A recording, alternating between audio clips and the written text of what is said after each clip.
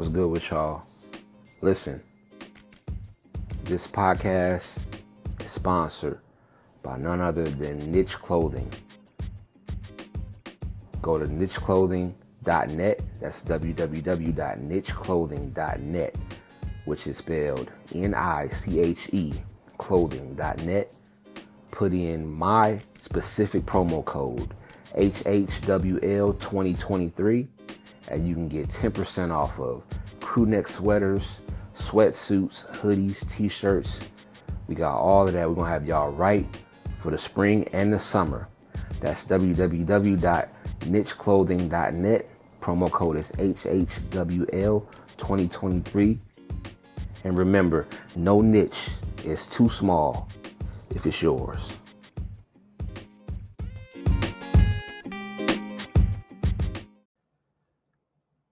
Cheer. Shout out to my Apple Podcasts, Spotify, Google Podcasts listeners, and my YouTube viewership. You heard?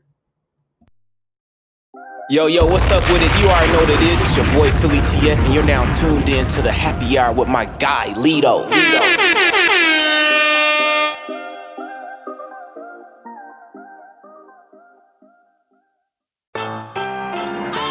Glasses in the air. Toast to a higher power. Cause what you tuning into right now is Lito's Happy Hour. Lito's Happy Hour, this is where it's at. Raw and uncut, we giving real facts. Educating, entertaining all the people. And when it come to podcasts, it ain't nothing equal. Giving people knowledge they can put in action. All the way authentic, we ain't never capping. Exclusive interviews, cause we ain't never lacking. The other niggas talking and we bout the action.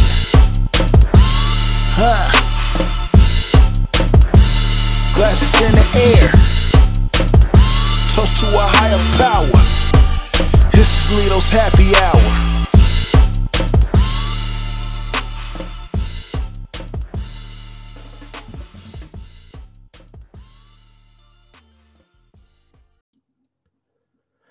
Welcome to Happy Hour with Lito podcast. I am your host.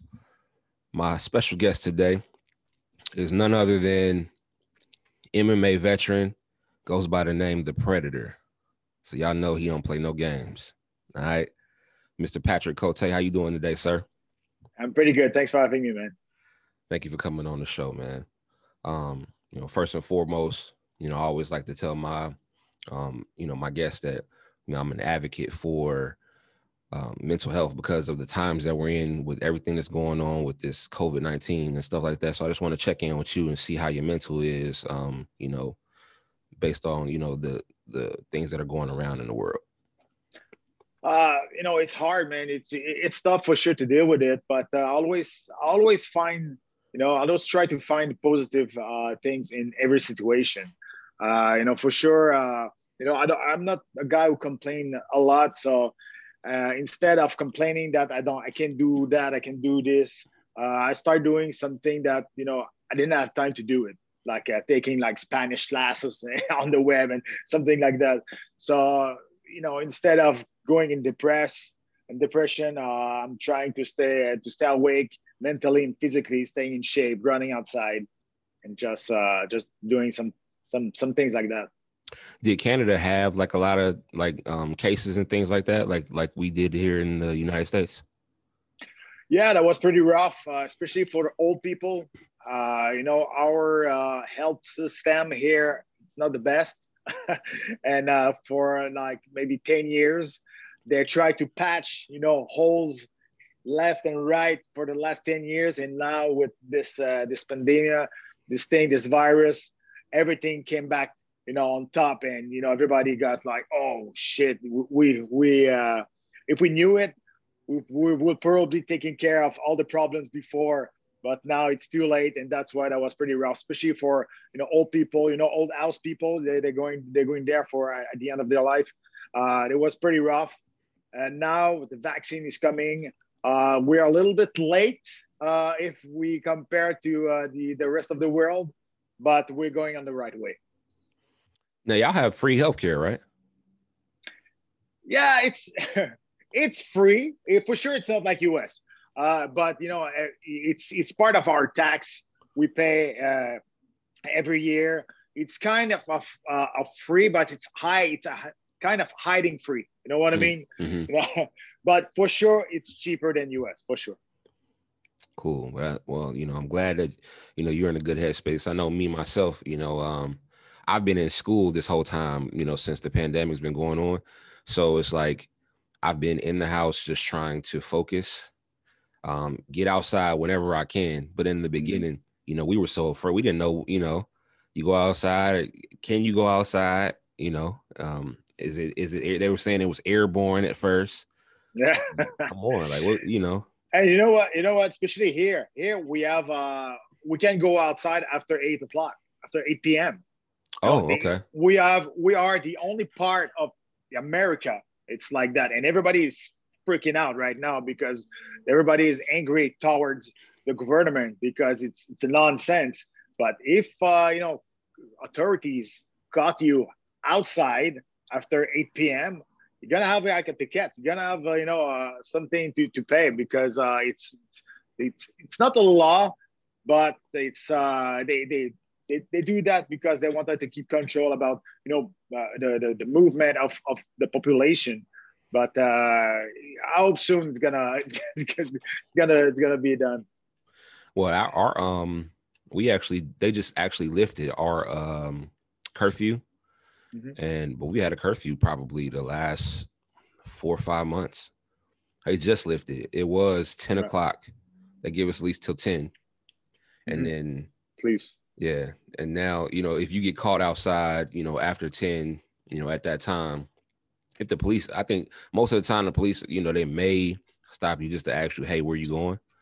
And you better be going home. Yeah, gonna check the address for sure.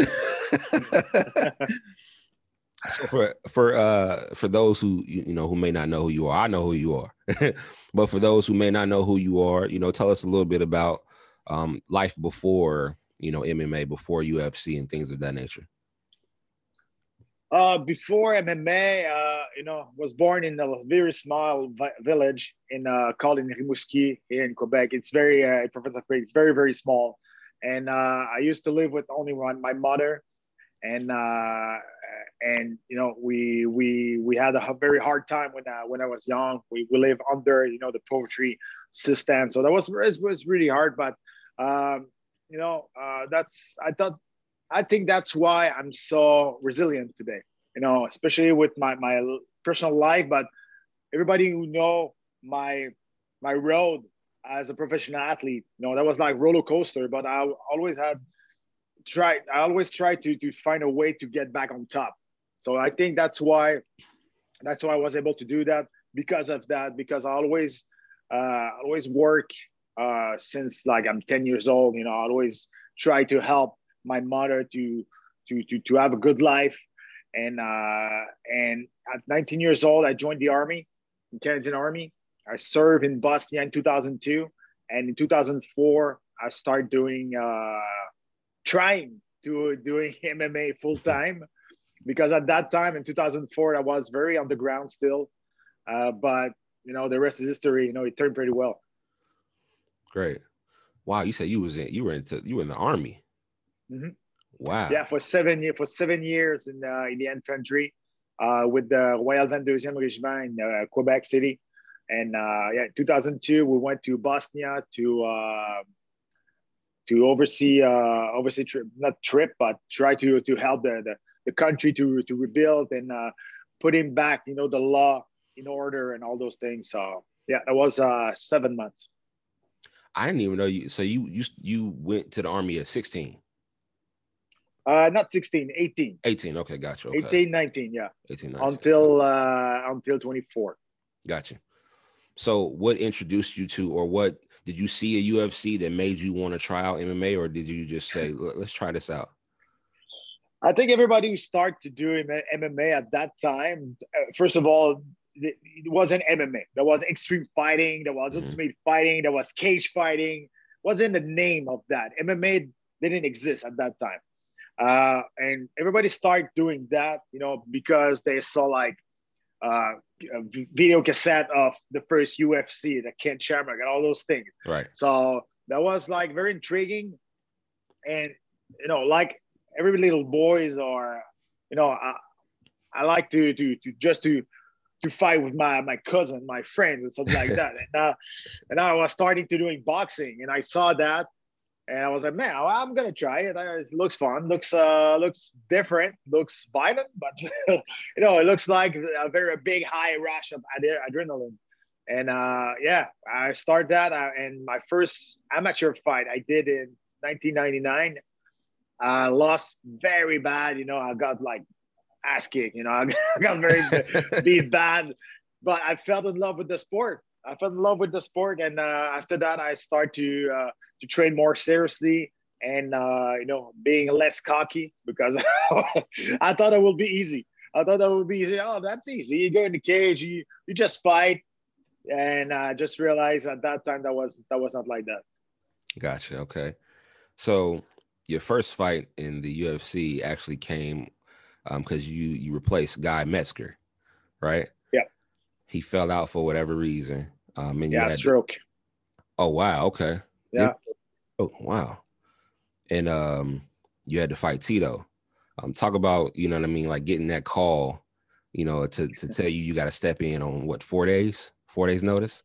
Yeah, 4 days. That was it's unreal situation. I think that I'm the only one who fought the first fight in the UFC on the main event. It's with no background. That was kind of insane. First of all, I was supposed to fight Marvin Eastman on the first fight of the prelim, so I was supposed to fight on that card anyway. But 4 days before, Guy Metzger got a stroke. Guy Metzger was fighting Tito Ortiz, and at that time, the UFC wasn't like today. They couldn't afford to lose. Tito Ortiz a fight, because everybody was coming in Atlantic City to see Tito Ortiz fight. Mm-hmm. So they had to put somebody in front of him. And trust me, I was the last one who called, for sure. So they tried to call everybody before me. Everybody said no. And it was like, okay, we're gonna try to call, this chubby Canadian at that time, and he's gonna fight Marvin Eastman. They probably asked Marvin Eastman before me, and he said no. And I was the last one. We took the phone and we said, hey, why not? I can go in the UFC, in a bigger, by a bigger door than that. That was kind of unreal. Tito Ortiz was one of my idols at that time. It was on my screensaver of my computer. I called my dog Tito a year and a half before this fight, because that was a golden retriever. He was blonde like Tito. So Tito was already in my head. And when they called, like, okay, let's go.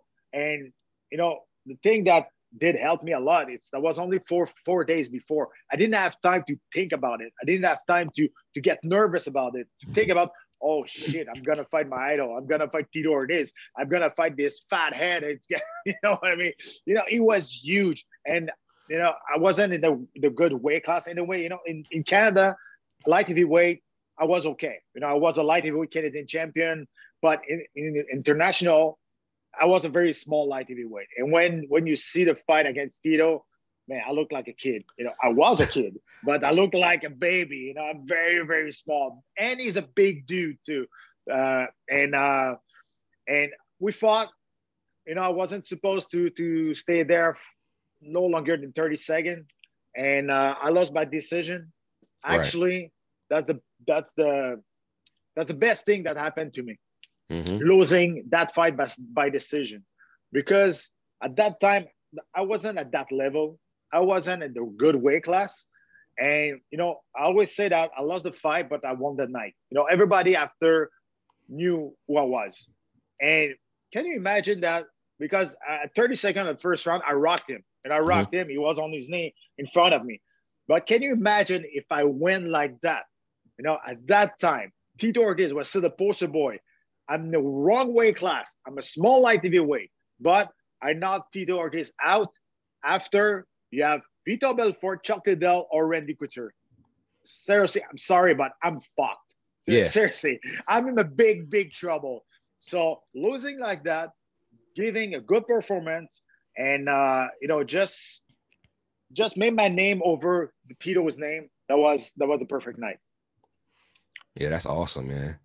So in the beginning, remember they didn't even have weight classes, like first UFC, what, 1 and 2 and things Yeah. of that nature.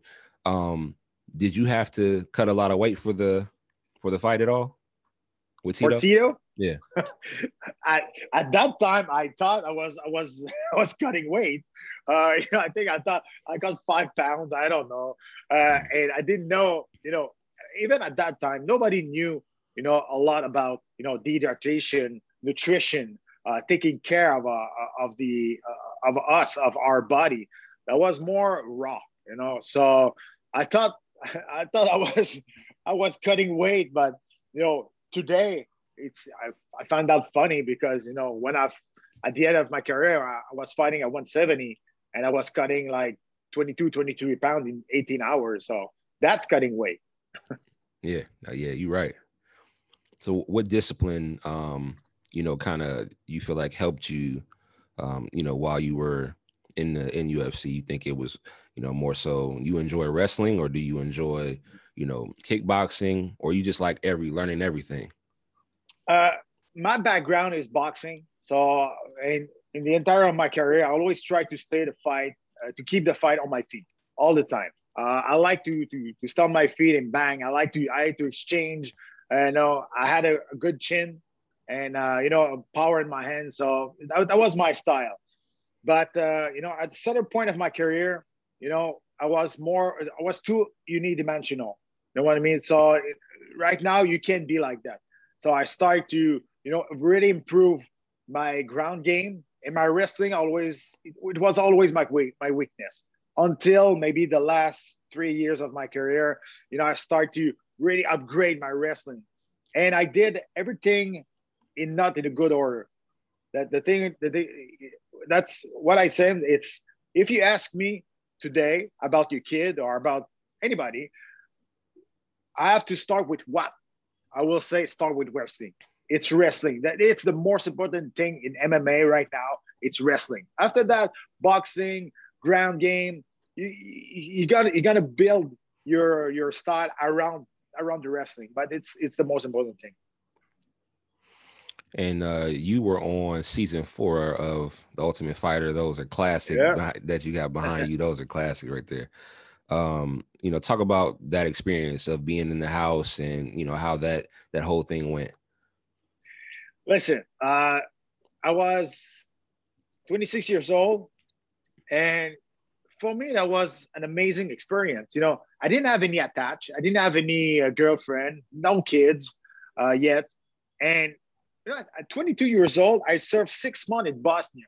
So at 26 years old, I'm stuck in a million mansion house in Vegas, training twice a day with Randy Couture, George St. Pierre, Matthews, eating $40 steak every night. For me, I was in paradise. I was like, man, okay, that's okay.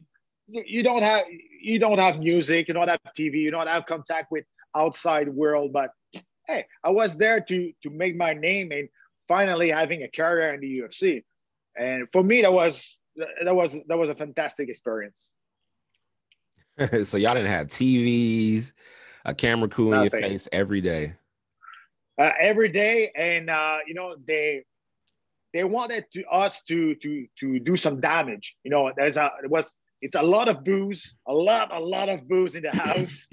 The only thing they ask you, it's not breaking any windows, but you can, I don't know, you can flip the couch, you can destroy the wall. They don't care. Just not breaking any window because it's of the injury.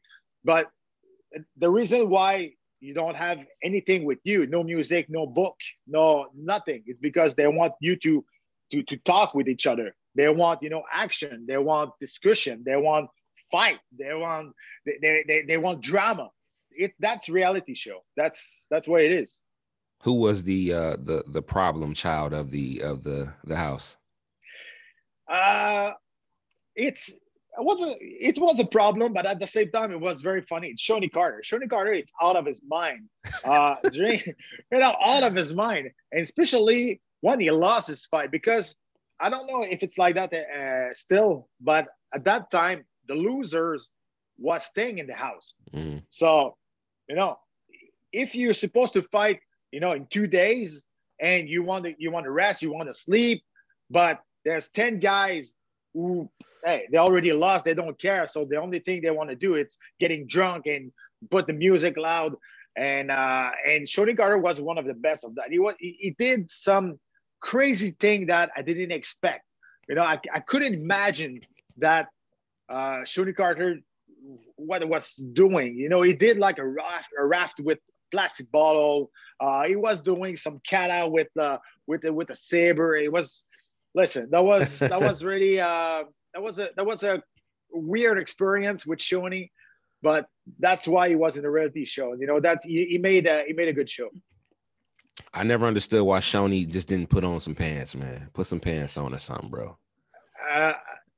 Us too. We don't know. We have no idea. But that was his time, man. He liked his speedo. And then, did you make any close friends from that? Yeah, Matt Serra and I were still very, very close. We talk almost. I love Matt Serra, man. He's amazing. Dean Thomas too. Dean Thomas, Chris Lido.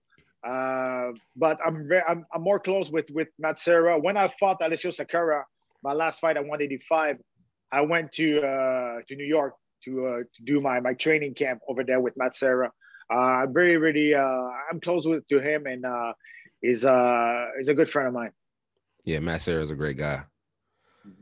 So your nickname, the Predator, did someone give it to you, or does it have any kind of significance of anything outside of MMA, or maybe when you were in the Army or anything like that? No, the thing is, when I started doing that, I was really, really bad. I wasn't supposed to be a professional athlete. I wasn't born to do that. I didn't have any, skills of that, natural skills. And, but I wanted to do it. So I'm very stubborn. So I wanted to train and getting better.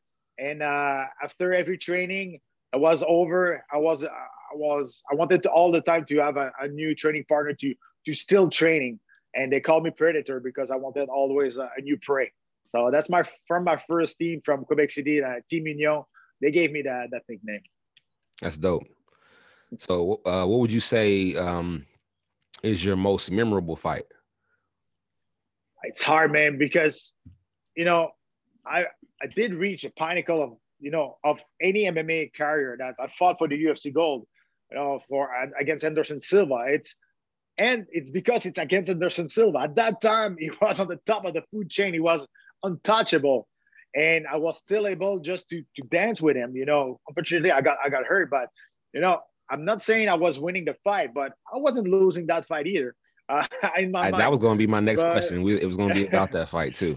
Yeah. But I don't know, because I had so many special moments in the cage, in the octagon. My first fight against Tito, it's hard to beat that. But at the same time, I fought for the title, the dream of every MMA fighter. I was able to get back in the UFC. They fired me in 2010, and I worked very hard to get back in 2012 in one of the biggest show of the history against Kong Lee. Listen, it's hard for me, and a lot of people ask me that. It's hard for me to choose one moment that it's one of my favorite. It's the entire career.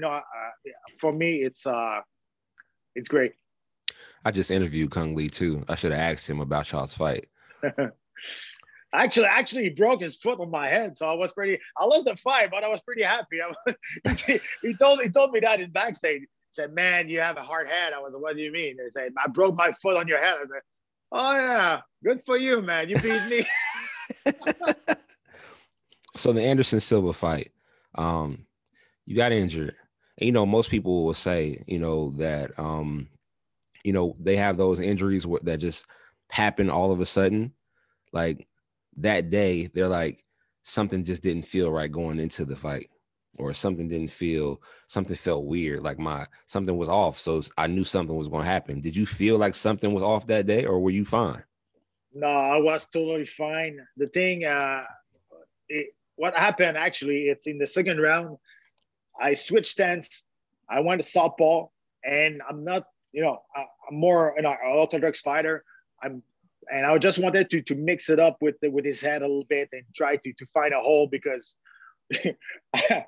I went, I went forward. He was on my back. I went on my back. He was on the side. I was, man, stop moving. So I tried just to find a new way, and I slipped on the logo in the center of the octagon. I slipped on the sponsor logo, and my right leg went on a hyperextension, and I felt like a snap. Pah! I was like, oh shit, man! I couldn't believe it. I was like, really? This is the biggest moment of my career, and I had a lot of wars before that fight. Mm-hmm. Never go out on a fight with big injury, scars or cut, or doesn't matter. But in the title fight, I knew it. I knew it right away that my knee was fought. My knee was done. And between the second and third round, I said to my coach, I said, man, my knee's over. My knee's done, man. He said, okay, what do you want to do? You want to throw a towel? You want? I said, listen, I'm going in third round. I'm going to try to go with a Hail Mary. I'm going to try something, and we'll see what's going to happen. And as soon as I put all my weight on my right leg, I felt my shin and my knee went side to side, and everything just exploded. And I was like, man, I can't believe it. Bad luck and bad time. that was that. Yeah, and he wasn't doing anything to really. Yeah, he was winning the fight, like you said, but he wasn't being dominant. It was those next. If you didn't get hurt, that could have been different. You know what I mean? But listen, our strategy was to go, especially in the third round. We wanted to open a little bit more in the third round because we were the first one to go in the third round with the Anderson Silva in the UFC. So there was a new situation for him, and he's a really, really good counter puncher. So in the first two rounds, we didn't want it to run after him, right? Because we watched a lot of tapes, and everybody who fought him before, they tried to be very aggressive right away, and they all get caught in counter punching. They all get caught like that. So we're like, okay, we're not gonna show him that we are impressed or something like that, because we weren't. And I was like, man, if he knocked me out anyway, I will not remember it. So we go it, and we're going to show him respect, but we're gonna force him to respect us too. So we took the center of the octagon right away, and trying to keep the pace on our pace, and everything went well. I think at the end of the first round, it got me really, really good. But once again, my shin, thank you. My shin is pretty strong, so I was still there. But yeah, we wanted to open a little bit more in the third round, and I knew it because between the second and third round, I watched the camera, and I was like, that third round, everybody thought it wasn't possible, but I was there. But at the same time, I knew it, my knee was done. You think? Do you think Anderson Silva is the greatest of all time? It's hard for me. It's not because he's Canadian. He's one of my friends, but for me, being the greatest of all time, it's more than just what you do inside the octagon. For me, it's a complete athlete inside and outside the octagon. What you did for the sport, if you did help the sport to grow and never get caught. And for me, it's the greatest of all time is still GSP, because of all what I said. It's not, for me, greatest of all time. It's not all about the skills. It's not all about the wins or the loss. It's about everything. And when I think it like that, it's George. Yeah, I had George and Anderson were my 1 and 2. And mostly, the thing that I hated about Anderson, I loved watching him fight, but I felt like he played a lot. He would walk around and then walk this way and then do all this unnecessary stuff. Like, I think that's why he lost the belt the first time to Chris Weidman. Oh, big time. He could have beat him line, easily. yeah. He could have beat him easily.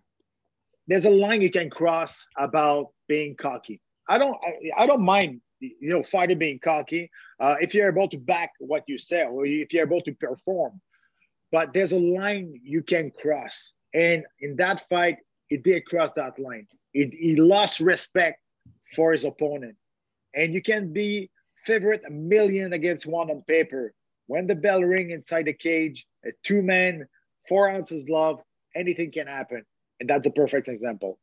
Yeah. I mean, I watched it. I think I watched it again here recently.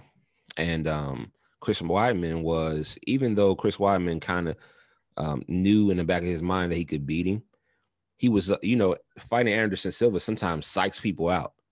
So when he was in there with him, it was kind of, he looked like he was kind of starstruck at first. Like, Anderson was leg kicking him.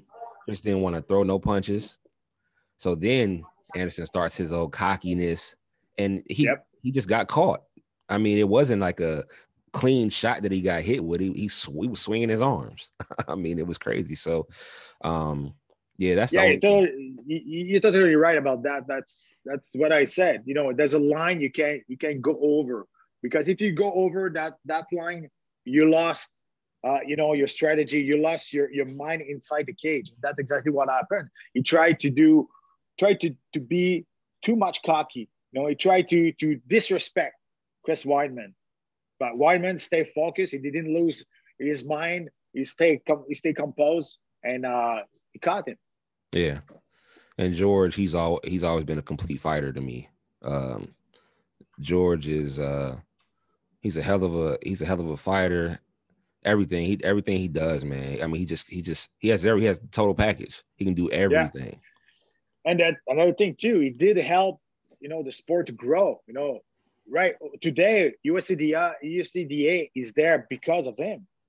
He's very, him and Habib are probably the only 2 fighters who did everything they wanted when they wanted in this sport, in this organization. Going head to head with Dana White, going head to head with the organization. George left 4 years, and he came back in title fight under his own term. He won the fight, and that's it. I'm done. He did everything he wanted to do. That's very special to do that against a big company like that.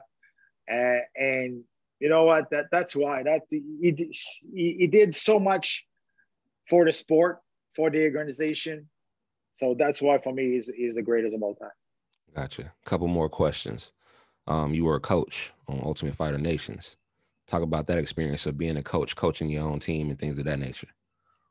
Man, it's a lot more work than just being a fighter.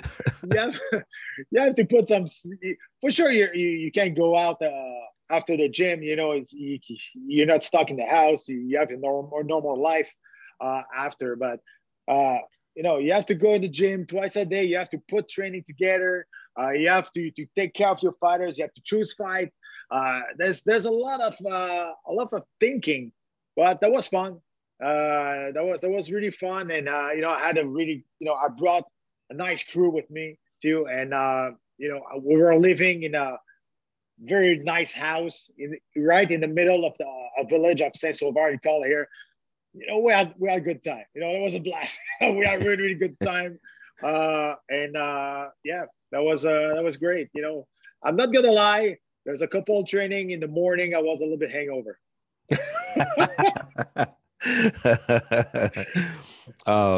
Is there a fight that didn't happen for you that you wish that you could have?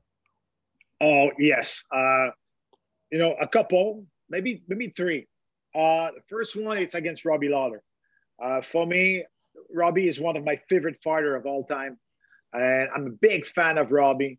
And he came very close that we were supposed to fight, and I don't know what happened. I don't remember, but something happened, and the fight didn't happen.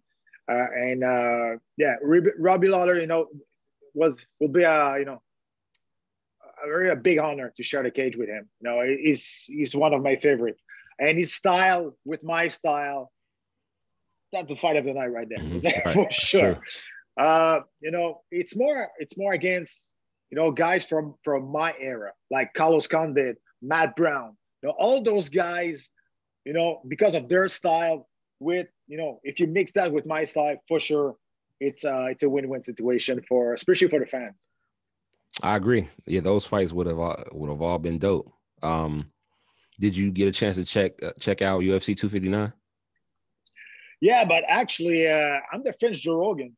Since 12 years, I'm the official French voice of the UFC. So I comment every fight since 2008. So for sure, I saw every fight. Oh, that's dope. Okay, I didn't see that's something that I've learned now. I didn't know that. That's dope.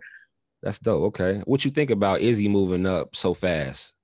From middleweight to light, because Jan was already a bigger light heavyweight. When he weighed in, okay, he weighed in at 205, but the next day he probably was around 220, 225. Easy. Yeah, easy. Izzy was he weighed in at 201. I don't think he gained any weight. No, he was on his natural weight. And I think it was a good strategy for him, not putting more weight. That's his normal weight. He's very agile. He's fast. But I was a little bit disappointed about his performance, because he was very shy. He didn't do easy style. He was very, very patient. I don't know if something happened. I don't know, at the beginning of the fight, if he felt the power of Bovic and he just, oh shit, okay, I don't want to get caught. But there was, we were waiting. We were waiting about something happen. I was like, okay, let's go. Okay, let's go. Okay, and it was not able to go on the second gear.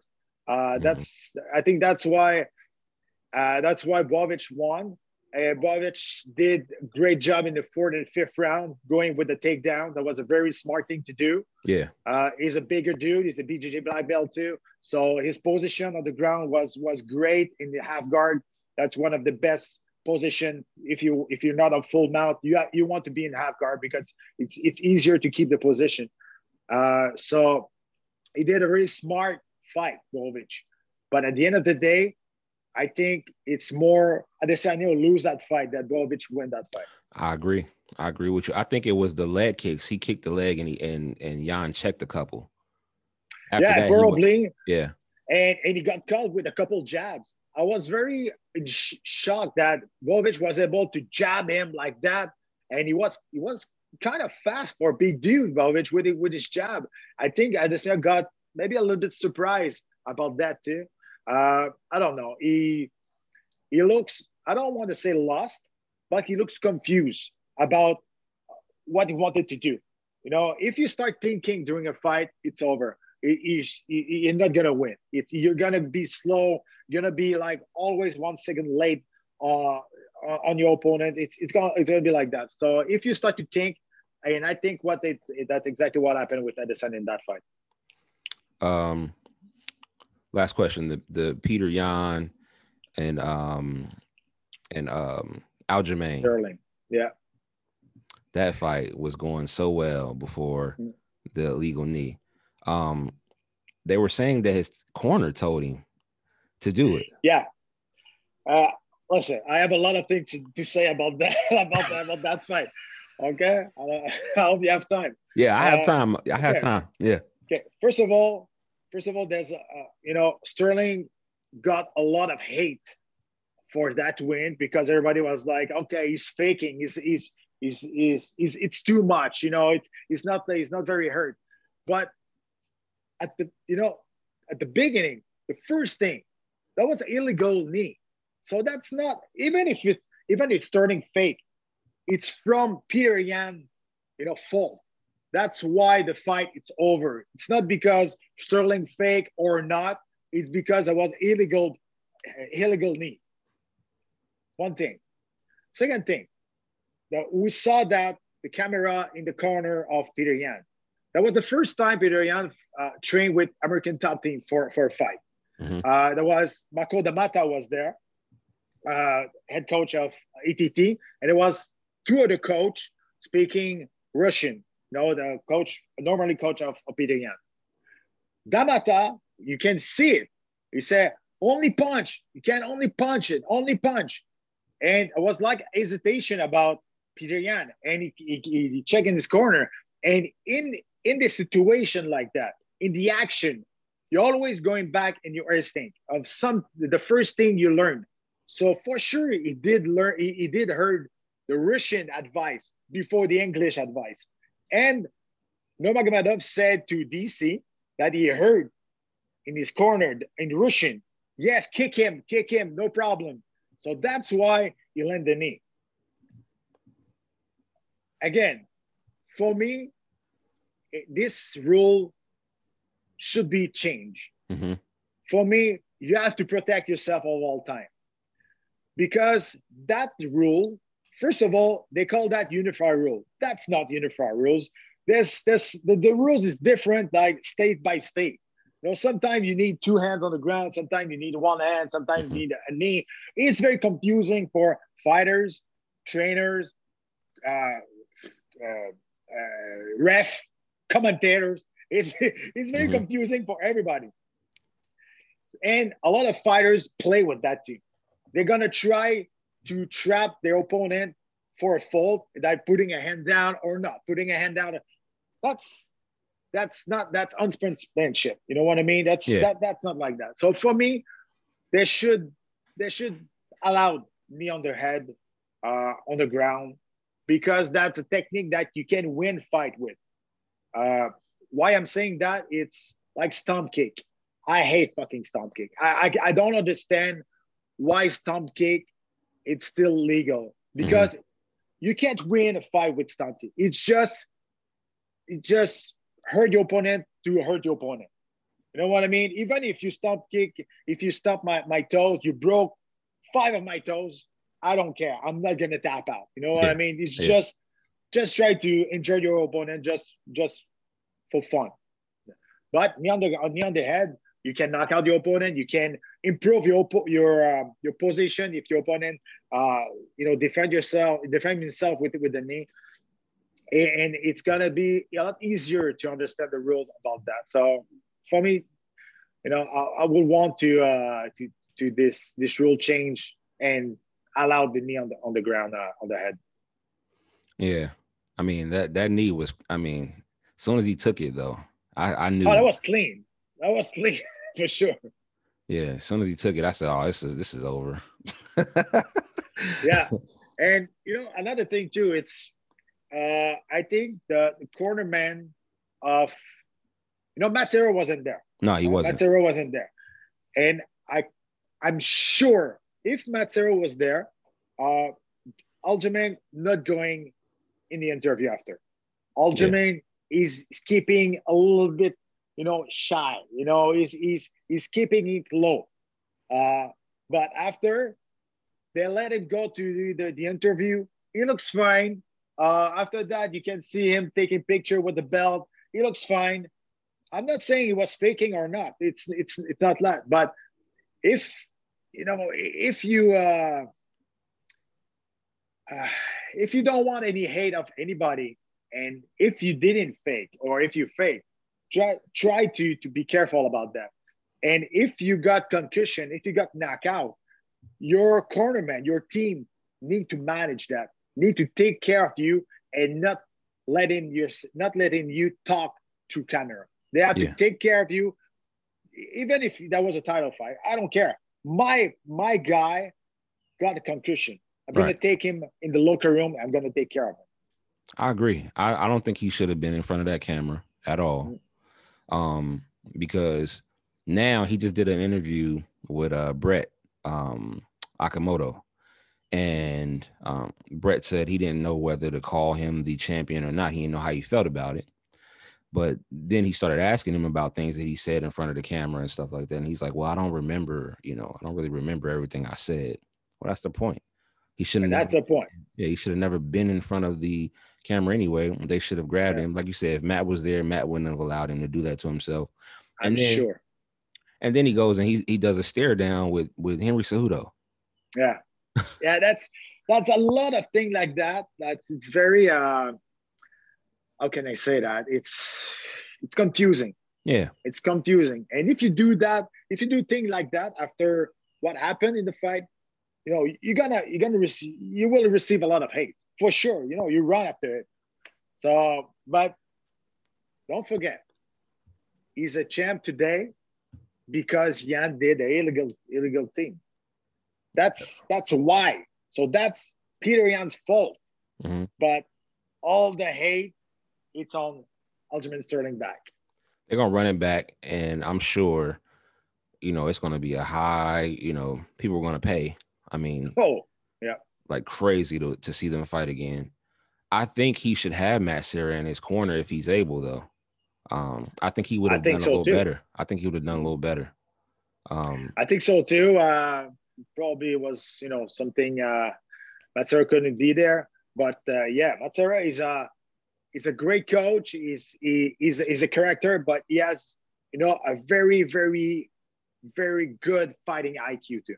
So, and you can't buy that. You can't train that. It's by experience. You Right. can have fighting IQ. And that's what Matt Serra bring on the table. Right. And then what about how do you feel about Amanda fighting? Do you think there's any girl that can beat her? No, nobody. Especially at 145, I think that division will be over soon. You know, all fighters at 145, except Megan Anderson, you know, with a little bit discipline about nutrition, they can make 135. Okay. Right. Megan Anderson is different. She's a huge girl. She's, you know, she's big. But too bad for her. You know, and she's not even under contract at the UFC anymore. So there's four girls or 5 girls, I think so, in that division. Doesn't make any sense. And then at 135, Amanda Nunes, I don't know. Nobody, even if Julia Pena said she don't want to fight me because she's scared, please, come on. Juliana, though, she can fight, though. But she can fight. But do you remember her last fight? She was getting beat bad before she pulled the submission at the end.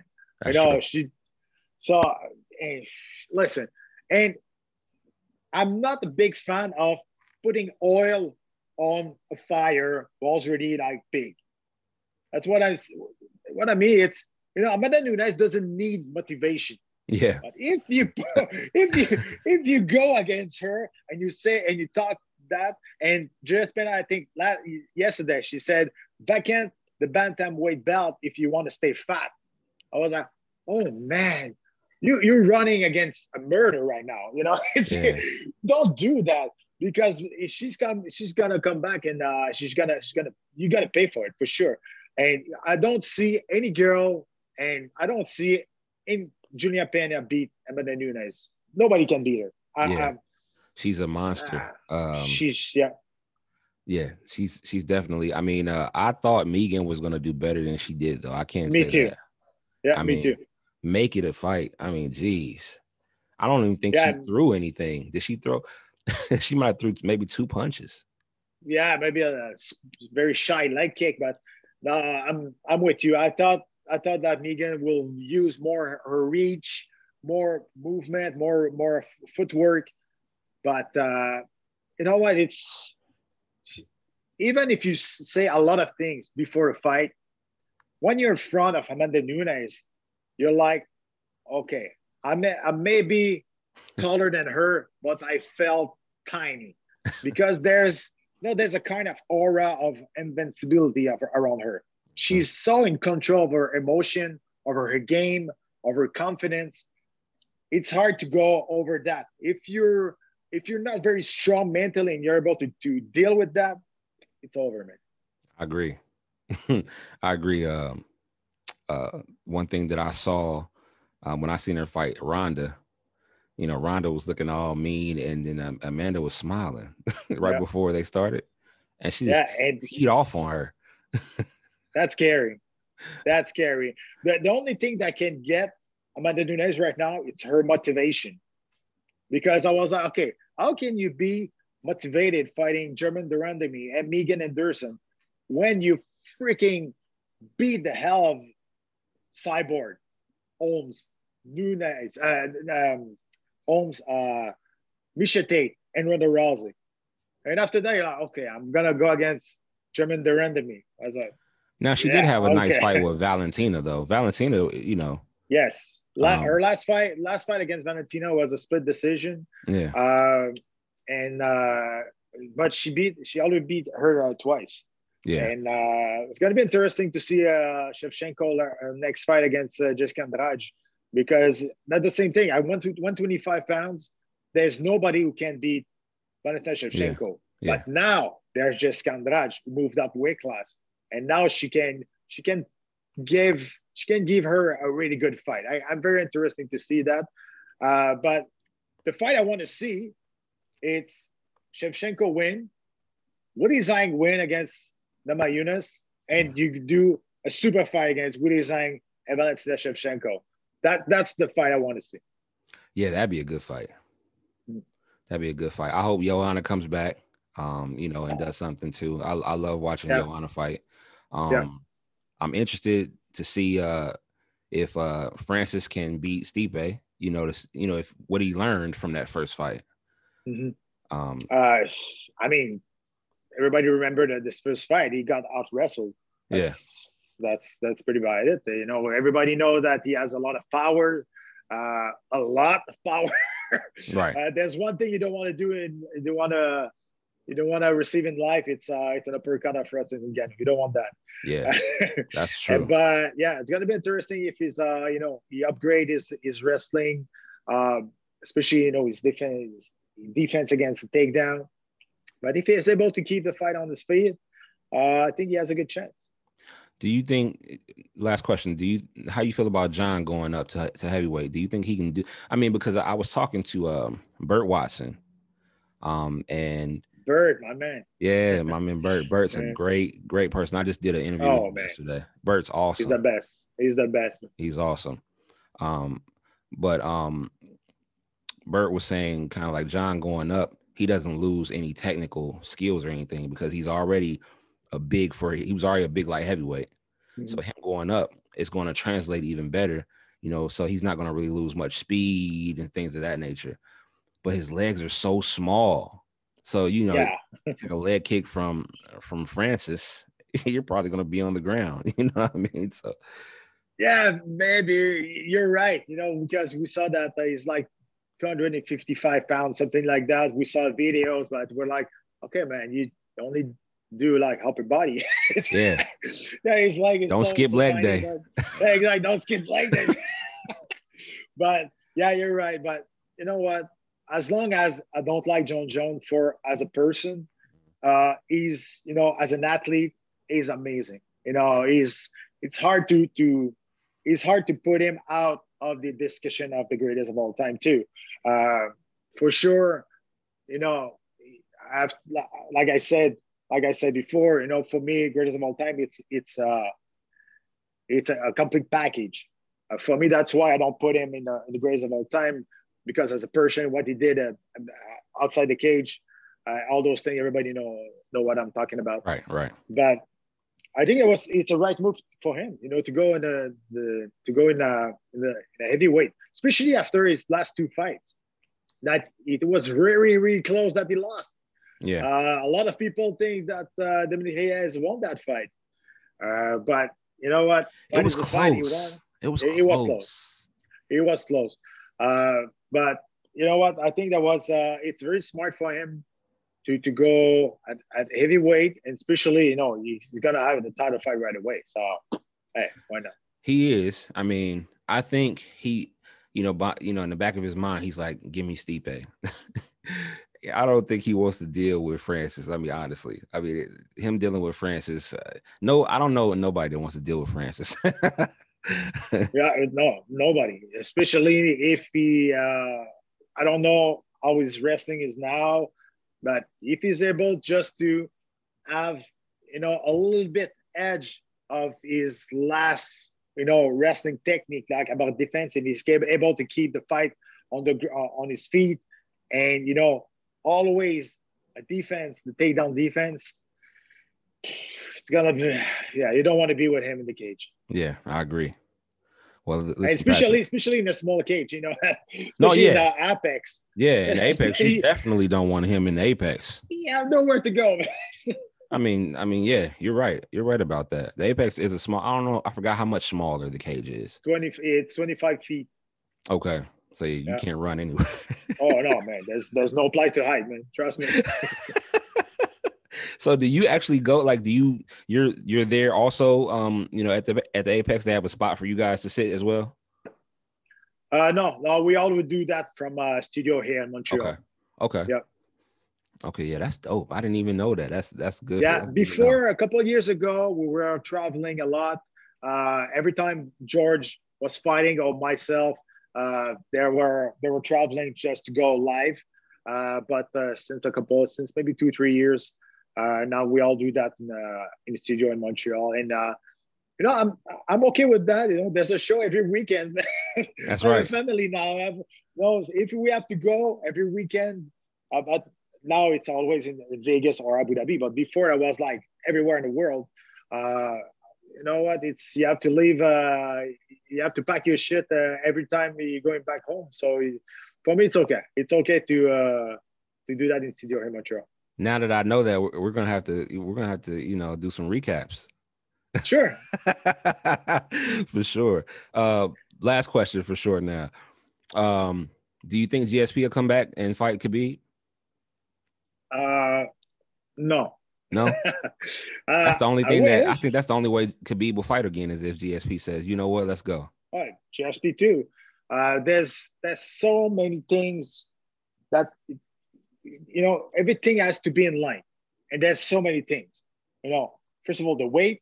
First of all, the where, the place, the date, the money. Yeah, it's the money. That's a big thing. So I don't know. It's not gonna be at 155. George is a very close friend of mine, and he said it's gonna be like catch weight if something happened. But George told me, he said, listen, if they want to do that fight, they have to call me. I'm not to call them just to beg for a fight. I don't need them. I don't need that. I don't need money. I'm okay. I'm training full time today because that's what I like. And trust me, today, George still it's 4 years now. He didn't fight in 2017. Today, he's still in my mind able to beat half of the roster at 170 with no specific training. Mm-hmm. He's a freak of nature. He's like man, he's unique. That's crazy, man. That guy was made to be that sport, was made to be a dominant fighter, and that's what he did. That's awesome. That's awesome that you know all of these guys, and you can just call them and talk to them if you wanted to. Yeah. That's crazy. Me and my brother have been watching UFC since UFC 1. And you know what I'm saying? Like, when we seen you fight, I was like, oh yeah, I rooted for you. That's why I reached out to see if I could get an interview. So I appreciate this. You know what I'm saying? Like, really, like, my brother was a big Anderson Silva fan. So when y'all two were fighting, I was going for you. He was going for Anderson. But you know what I mean? Like, we just love the sport. I followed it ever since then. I'm 37 now. And so I watch every time the fights come on, I'm watching. You know what I mean? I'm watching to see who's coming up, who's next. And so yeah, I just enjoy MMA, period. So like I said, I do appreciate you coming on the show, talking to me and things of that nature. Do you have anything that you would like to promote, anything you got coming up that we should be looking out for? But actually, you can follow on my social media on Pat Cote MMA on Instagram, and Pat_Cote on Twitter. I'm pretty active on that. So everything is that coming in my life. It's pretty there. Like, professionally, it's right there. I'm starting to play in a movie. I'm an actor now too. So it's fun. I'm doing a lot of things. And yeah, I'm trying to keep myself busy and taking care of my family. So thank you for having me, man. That was very fun. That's awesome. Y'all, this is the Predator, Patrick Cote. All right, right here on Happy Hour with Lito. Peace out, y'all. You know who it is, man, the Kid Cortez. Make sure you tap in with that Resolutions album. And at the same time, make sure you lock in with my guy, Happy Hour with Lito. The illest podcast out right now, you heard? Yeah. We gonna have a little fun with this one. Niggas made it through the struggle on this one. You getting it, I salute you. Let's go. Man, I'm too clean, but I still leave a mess. That boy is drippy, ain't talking about sweat. One time for niggas that came from the bottom and made it through pain and all of the stress. Glass in the air, let's have a toast. We leveled up, we never lost hope. Glass in the air, let's have a toast. We leveled up and we never lost hope. Looking at bank account, what do I see? I see some bands, they staring at me. But I remember that number was low. Bills coming fast, that money is slow. Get tired of losses, fuck being broke. Had to stay focused, I didn't lose hope. While they was rapping about bread that they don't even got, stayed on my grind and I doubled my dough. I'm fresh as fuck like I'm straight from the tailor. Shit that I'm wearing is only for players. Didn't even think I would make it this far. Talking that shit like my name is Ric Flair. To all the haters, pardon my back. That hustle I got, that's something you lack. Toast to the real niggas who never hated. All of the people that's getting them racks. Man, I'm too clean, but I still leave a mess. That boy is drippy, ain't talking about sweat. One time for niggas that came from the bottom and made it through pain and all of the stress. Glass in the air, let's have a toast. We leveled up, we never lost hope. Glass in the air, let's have a toast. We leveled up and we never lost hope. Man, I'm too clean, but I still leave a mess. That boy is drippy, ain't talking about sweat. One time for niggas that came from the bottom and made it through pain and all of the stress. Glass in the air, let's have a toast. We leveled up, we never lost hope. Glass in the air, let's have a toast. We leveled up and we never lost hope. Rejoice, we done came from the dirt. Celebrating, we still living on earth. We can be in prison or in a hearse. Had to grind, had to put in the work. Want your Vinci, need it all on my shirt. Want the foreign that I pull off and skirt. For right now though, the lag truck and the polo still put them hoes on alert. Suit Taylor, you can tell by the trim. Hat expensive, you can tell by the brim. Top shelf, I'm the creme de la creme. Born to lose, but I learned how to win. Took losses, had to stand like a man. Learned from it, then I came back again. Born leader, never follow the trends. Had to glow when it came from within. Fell off, are you serious, pimp? My net worth went up 40%. Same niggas that be bumping they gums. Same niggas needing help with they rent. No hard feelings, life is just what you make it. Big toast to the niggas that hate it. Destination is a level up. Excuse me while I walk in the man, I'm too clean, but I still leave a mess. That boy is drippy, ain't talking about sweat. One time for niggas that came from the bottom and made it through pain and all of the stress. Glass in the air, let's have a toast. We leveled up, we never lost hope. Glass in the air, let's have a toast. We leveled up and we never lost hope. Man, I'm too clean, but I still leave a mess. That boy is drippy, ain't talking about sweat. One time for niggas that came from the bottom and made it through pain and all of the stress. Glass in the air, let's have a toast. We leveled up, we never lost hope. Glass in the air, let's have a toast. We leveled up and we never lost hope. Hey. Na na